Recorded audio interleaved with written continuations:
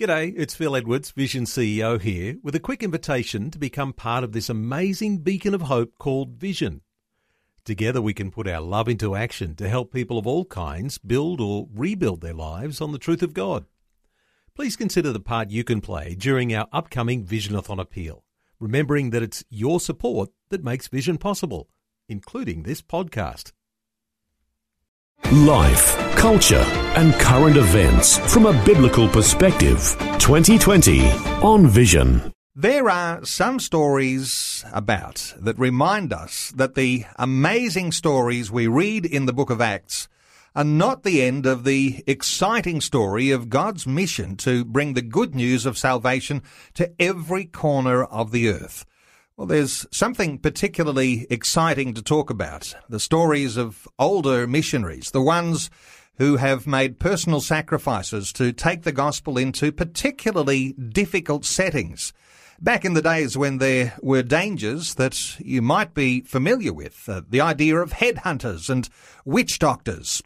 Well, it's a privilege to welcome Graham Martin, who's joining us today, who's almost 80 years old, and is here to reflect with us on early days on the mission field in Papua New Guinea. He's a former leader of the Evangelical Church in Papua New Guinea and a former lecturer at the Sydney Missionary and Bible College. He's also the author of a number of books, including one called Headhunters and another called Fighting to Live, and yet another one of those titles called Wrestling with Crocodiles. You know it'll be a good conversation. A special welcome to you, Graham Martin. Thank you very much.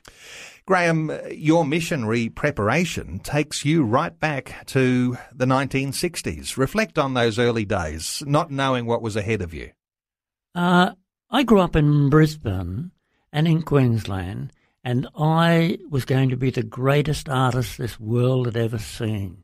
There were 5 of us in the group, the Royal Queensland Art Society, and we headed for Melbourne at the same time that Billy Graham was heading to Melbourne in 1959.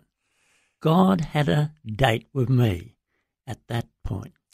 I'm always astounded at the number of people who make an impact when it comes to the kingdom of God, whether it be in pastoral ministry or in mission, who can date their salvation experience back to Billy Graham, 1959. And my wife was converted at the same time, but we didn't meet till we met on the mission field.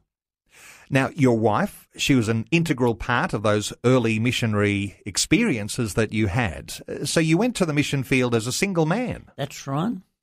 I was a bit of an individualist in those days, and I thought, if I'm going to get to know these people, being married going to not help me get to know them. I've got to actually get amongst them, do what they do, plant gardens, go hunting, go fishing, and all of this type of thing, so that I really get down to their level. And having been the author of a book called Headhunters, were there headhunters who were active in Papua New Guinea when you arrived?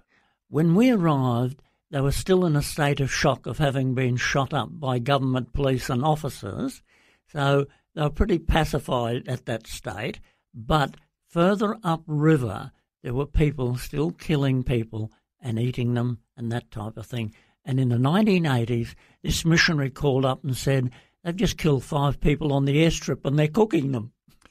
Okay, they're incredible memories to have. How long did it take before some of that headhunting existence in Papua New Guinea began to subside and the reputation began to change that we don't eat people anymore? Yes, well, one night I was in a house with an old man and he said to me, oh, I'm hungering for human flesh. And I looked at him, I thought, well, you're about 80. I don't think you're going to knock me on the head tonight. I imagine that it's not always easy to sleep peacefully if you know that this has been the heritage of the people that you are there called to serve. Yes, that's right. Tell me about how you feel when you turn up into a village and you know that this has been the history, and there must be some discomfort at times knowing that it might be your last night falling off to sleep. Well, one night I went into a village where they had planned to kill me. And I was thinking, okay, I can run away from this, but hang on, the local Christians have got to go through with it, and there's no backing out for them. I might be able to do that. No, I'll go through with it, because God can achieve what he wants to do. He's sovereign, and if he wants me to die here, he will achieve more by my death than by my life. So I will go through it with the local Christians. Is there something that wells up in you, a level of supernatural courage to face those sorts of circumstances when you find yourself in that type of setting where you could flee, but you decide that in that moment you'll stay? It's like this. You have fear like every other human being, but as David said, when I'm afraid, I'm going to trust in God. Stick my neck out, and you'll always find that when you stick your neck out for Jesus, Jesus is right there and backs you to the hill. Tell me about those early connections that you made when you went into Papua New Guinea, and obviously very primitive villages, headhunting that was still going on. What sort of ways do you make inroads into a community and begin to share the gospel? Well, the first thing you've got to realise about Papua New Guinea is they are relationally oriented. And I said, I've got to become a member of a family here. So I became a member of the crocodile family, and that just opened doors everywhere.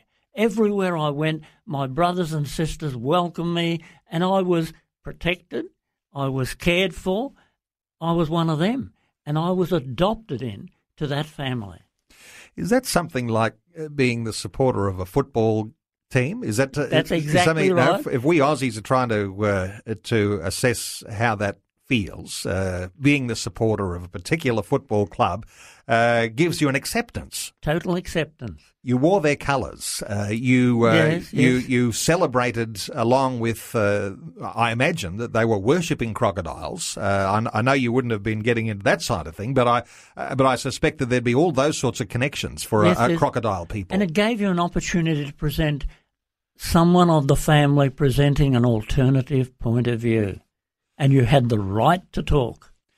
No connection to the crocodile clan, no opportunity to speak into their lives, but the connection, the orientation, the taking up of their passions and their excitement about their connectedness together gave you an opportunity to then to be able to have a say. And it gave me a right, and you presented the gospel. And it's like when they were hunting on our land, they'd call me, Graham, we're hunting on your land. And off I'd go hunting with them. And everybody of the crocodile clan had to go. Tell me about the hunting expeditions. What sort of things? Sometimes you had to dodge arrows. Sometimes, like one time I was going across the land and there came this wallaby across the land and it was hopping along and I'm lining it up. And as I fired, it jumped and it missed. So I missed the wallaby, but suddenly a man grabbed me. And you okay? And I thought, what's he talking about? And he says, look, and there in front of me was a broken arrow. The person on the other side had fired at the same wallaby. The arrow had came straight for me, but God had put his hand down, broken the arrow, because arrows do not break in flight. They break when they hit something or when they leave the bow. And this is where God put his hand down, stopped the arrow, and it broke right in front of me. As you reflect back on primitive conditions, early days of missionary activity there in Papua New Guinea, and you see miracles and things like that happening, is this something that happens frequently when you're on the mission field? God's preservation, his way of actually keeping you safe, keeping you able to do his will. Is this the sort of thing you see regularly? Yes, you definitely say that. In our culture here in Australia, we domesticate God. We're up there, they believe what he says, and if he says he's going to heal you, they believe that totally. And they ask God to heal them, and he does. And it is quite amazing to see that. I could give you a couple of illustrations of that. Do that. Let's talk about miracles and faith and believing God, taking him at his word? Okay, let's take a girl that we knew. This girl was being told by her father, who was a nominal Christian, to marry a non-Christian. She said to her father, "No, Father, I am told by the word of God I'm to marry a Christian, and I will do that." So he beat her up, and she just persisted. And then she said, "Well, Dad, you're not making any person here available for me, so I'm going off to marry this man." And she named him, and off she went to marry him. And the thing was, they all were angry, and they says, "You are now going to die because you have broken with tradition, and you're marrying into a clan you're not supposed to marry into." She said, "If God has called me to do it, he will protect me." She got septicemia with her first baby, and my wife said, "What'll we do? There's nothing we can do." We sent her out to the doctor, and the doctor said, "I'm sorry, she's dying." But we prayed that night in the church, 100 men and women, praying for her life, and God said, "I'm going to heal her." The next morning, the doctor came in, put a hypodermic syringe into her abdomen, took off 10 pints of pus. She turned the corner and totally recovered. And this is where she had believed in God. God had been good to his word, and it happened. Miraculous things happen when you are on the mission field, when you are reliant on God, taking him at his word.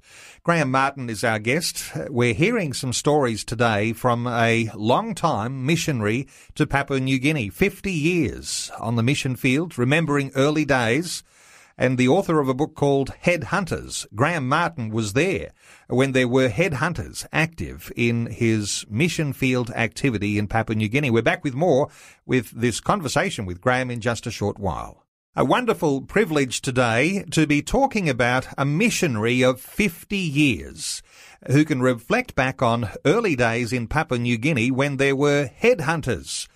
Headhunters who, not just by name, but people actively killing people and eating their flesh. Dreadful to even think about it, but when there were headhunters in those early days, our guest Graham Martin was there in Papua New Guinea in the 1960s.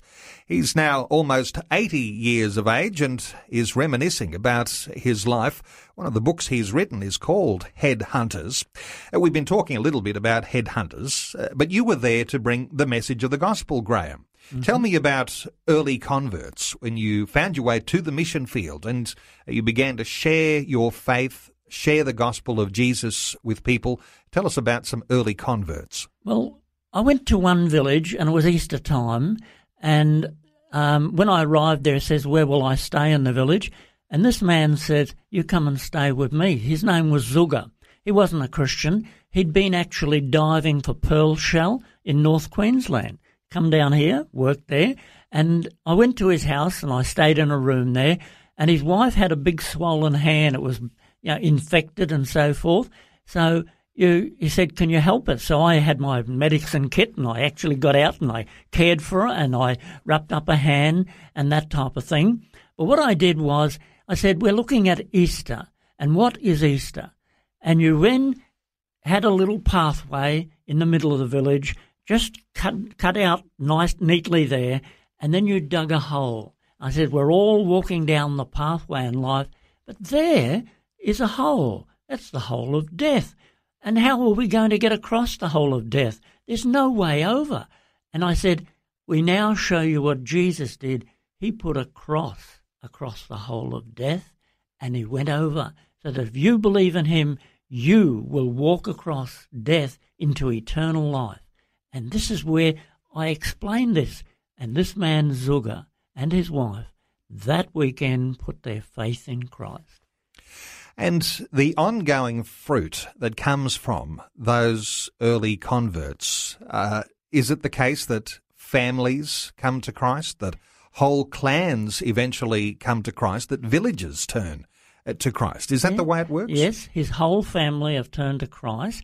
But what was interesting, he became a pastor and he roams around preaching. And I was just up there 2 weeks ago, and he came and he slept in the room beside me so that he might care for me in any need I had. He gave me meals morning, noon and night, sweet potato, We ate together, we did everything together, but he loved me and he was there to care for me in any way possible. Is there a certain sense of camaraderie or loyalty that comes, as you were reflecting a little earlier, saying that you became part of a member of their clan and it gave you a right to speak into their lives? This sort of closeness, this loyalty, is it a lifelong loyalty that is born with acceptance into a tribal clan like that? Well, this man, Zuga, he says, I will ring you in Australia. You're my brother. And we talked together. And during that time, there was lots of rain. It was the wet season. And this is only a couple of weeks ago. And as we walked down the village, it's quite slippery.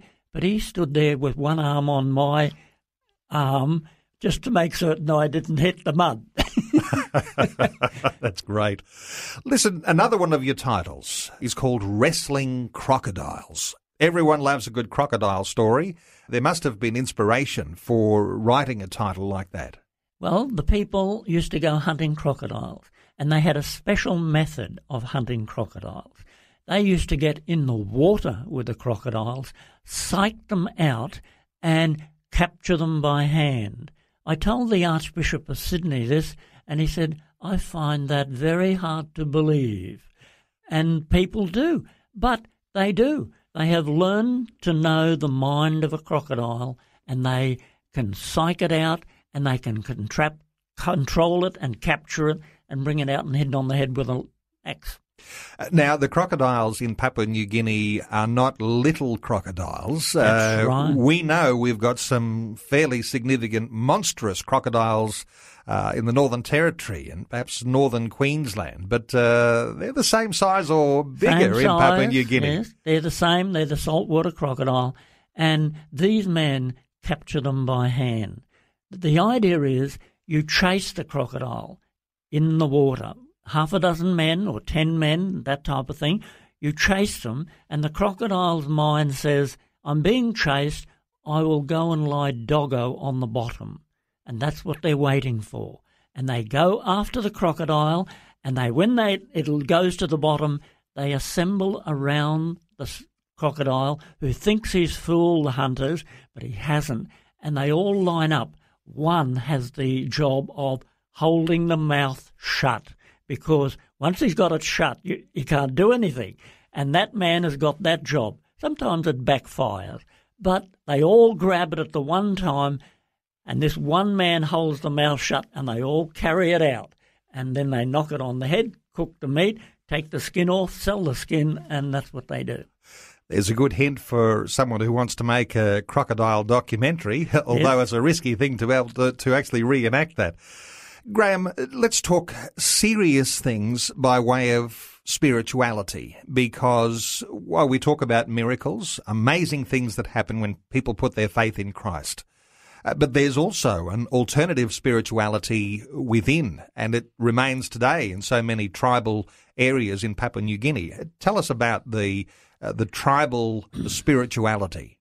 Well, they believe in spirits, that there's a spirit in just about everything, and they're very frightened of them. And this is where fear is Satan's main weapon. It paralyzes them, controls them, and they're in a search for power to overcome their fear of ghosts, spirits, and sorcery. It's an amazing thing that happens, because those critics who say the missionary goes in and tramples over a culture, actually when the gospel comes in, it frees people because they're bound by that spirituality. And I think oftentimes we'll refer to that type of thing as an animistic spirituality, where there's spirits everywhere and fear dominates people's lives. You would have seen the gospel liberating whole villages. Yes, and once they overcome their fear through the power of Christ living within them, because greater is he who is within you than is within the world, and it suddenly becomes meaningful, they are now able to handle life with the power of Christ, the power of the resurrection. Our special guest is Graham Martin. We're talking through 50 years as a missionary to Papua New Guinea. And with all of the different dimensions, as we talk as Christian believers, as an extension of all of those amazing things that we might read about in the book of Acts. Our guest, Graham Martin's also the author of a number of books, including one called Headhunters, another one called Fighting to Live, and one called Wrestling with Crocodiles. We're back with another segment in our conversation in just a short while. Taking some time today to talk about exciting stories that come from the mission field. Our special guest is Graham Martin, a long-time missionary in Papua New Guinea. Amazing stories to tell. He's an author of a number of books, one called Headhunters, another one called Fighting to Live, another one called Wrestling with Crocodiles. There are some amazing stories that come from a mission experience over as long as you have been involved in mission in Papua New Guinea, Graham. Tell me, though, about some of the radical things that you've seen, because Papua New Guinea is like a frontier land. It's a land of opportunity for people who want to exploit others, to exploit Papua New Guinea nationals. You've seen some amazing things over the years. People coming, people going, amazing things that God is doing. It's also a political problem because the man I'm going to tell you about is Simon Darius. Simon grew up in West Papua. He saw people being murdered, women being raped by soldiers. Now, he became so angry that at the age of 18, he became a member of a rebel organisation, and he was given the task of moving into Papua New Guinea and growing drugs, selling those drugs in Australia for rifles, shotguns or whatever, taking them back and shooting Indonesian soldiers. How long ago are we talking about? We are talking 1990s. We were there, but we didn't know that he was even there in the area. He only operated between the hours of 2 or 3, 4 in the morning. We were sleeping, and he would walk past our house at that hour of the morning on his way down into Australia, and we knew nothing about him. So he had a radical and amazing conversion experience. Tell us the story. Now, he was a very violent man. They said the gap between peace and war with him was barely a centimetre, and he could be very violent. And the local people said a big revival broke out, and they said, we think you ought to settle down. We think you should marry this girl, Popate, and marry her and settle down and live a normal life. And he married her, and he moved into the village, and he built his house right beside the church, but he never went to church. But he heard the singing, he heard the gospel being preached, and it began to have an impact on him. But his wife was a Christian, and she wanted to go to a women's camp, and he said no. And she said, I'm serving God. I'm going to that camp. And he was angry. And off she went to the camp, and he followed her the next day with his big machete to kill her. But she was in the meeting with all these women, so he couldn't get at her. So when she came back, he was waiting for her. He'd boiled up a big billy can full of cooking oil, and he was going to pour it over and kill her. And as he was coming down to the church, and she was in the church there with the other women, and they were all singing songs, he was bringing this big bucket of boiling oil. Suddenly, God appeared to him, and he was transformed. And he suddenly cried out and said, I'm a sinful person. God, forgive me. And he just was broken at that point. He threw away his marijuana, which he was smoking at the time, threw away his knife, his big machete, and this whole bucket full of boiling oil, and he was converted. And God raised him up as an evangelist to go round and round Papua New Guinea and then go back into West Papua to plant churches. It's an amazing story, and one of so many amazing stories that transformed Papua New Guinea, because it would be one of those nations on the face of the earth where so many Christian believers can point to and say, there is a nation that is largely transformed. And these days, Papua New Guinea is known as a Christian nation. Although, knowing what I do about Papua New Guinea, oftentimes that Christianness about the people is like a thin veil, and underneath there are still the customs of the past. There is still a fear and almost a reliance on some of the witchcraft, the magic that they rely on with those animistic spirits. How do you reflect on Papua New Guinea and hopes for the future? Can we say, Papua New Guineans say, within the church you've got those who are genuine believers. There are those who are skin-only believers. And this is where the difference is. They are still terrified of sorcery. And this is where you have this major problem. Now, when I was in Port Moresby only a couple of weeks ago, I asked to see a friend of mine. He'd grown up in the Suki people where we lived. His father was a medical orderly, and his son used to come along with his dad. And this little boy grew up. His name was Matthew, and he became a policeman. And he went in to serve in the government as a policeman, and he became the head of the fraud squad. And he has taken the treasurer of Papua New Guinea to court for corruption. And he is very straight, very strong Christian, a godly man. And I talked to him about his job. He says, I have to stand before these people and tell them the truth. And the truth hurts. There are so many dimensions, aren't there, of the effects of the gospel. And those stories of amazing conversions, of villagers coming to Christ. Those are the beginning, because as the values of Christ are introduced into a culture, it has to address the corruption. And corruption is, in my understanding, widespread throughout Papua New Guinea. There is a long way to go, isn't there, for the nation as a whole to really come to fruition with the benefits of knowing Christ, knowing his ways, identifying with him and ruling out a lot of that corrupt activity and being aligned with Christ. There is one of the prime ministers of Papua New Guinea who was a good man, Sir Makari Marata. This man said, corruption is endemic and systemic in Papua New Guinea. They're big words, but they say it's right through the whole system. It's a challenge. Look, I want to thank you so much for sharing your heart on these things. Always appreciate talking to older, experienced missionaries who've been there and done that, and your 50-year career in mission is just an amazing story to hear. Now, some of our listeners might want to get a hold of your books, and a number of books that we did mention. Headhunters, Fighting to Live, and another one called Wrestling with Crocodiles. They are available, and I'll tell listeners how to.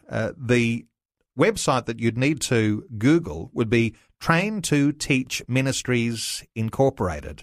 Train to Teach Ministries Incorporated.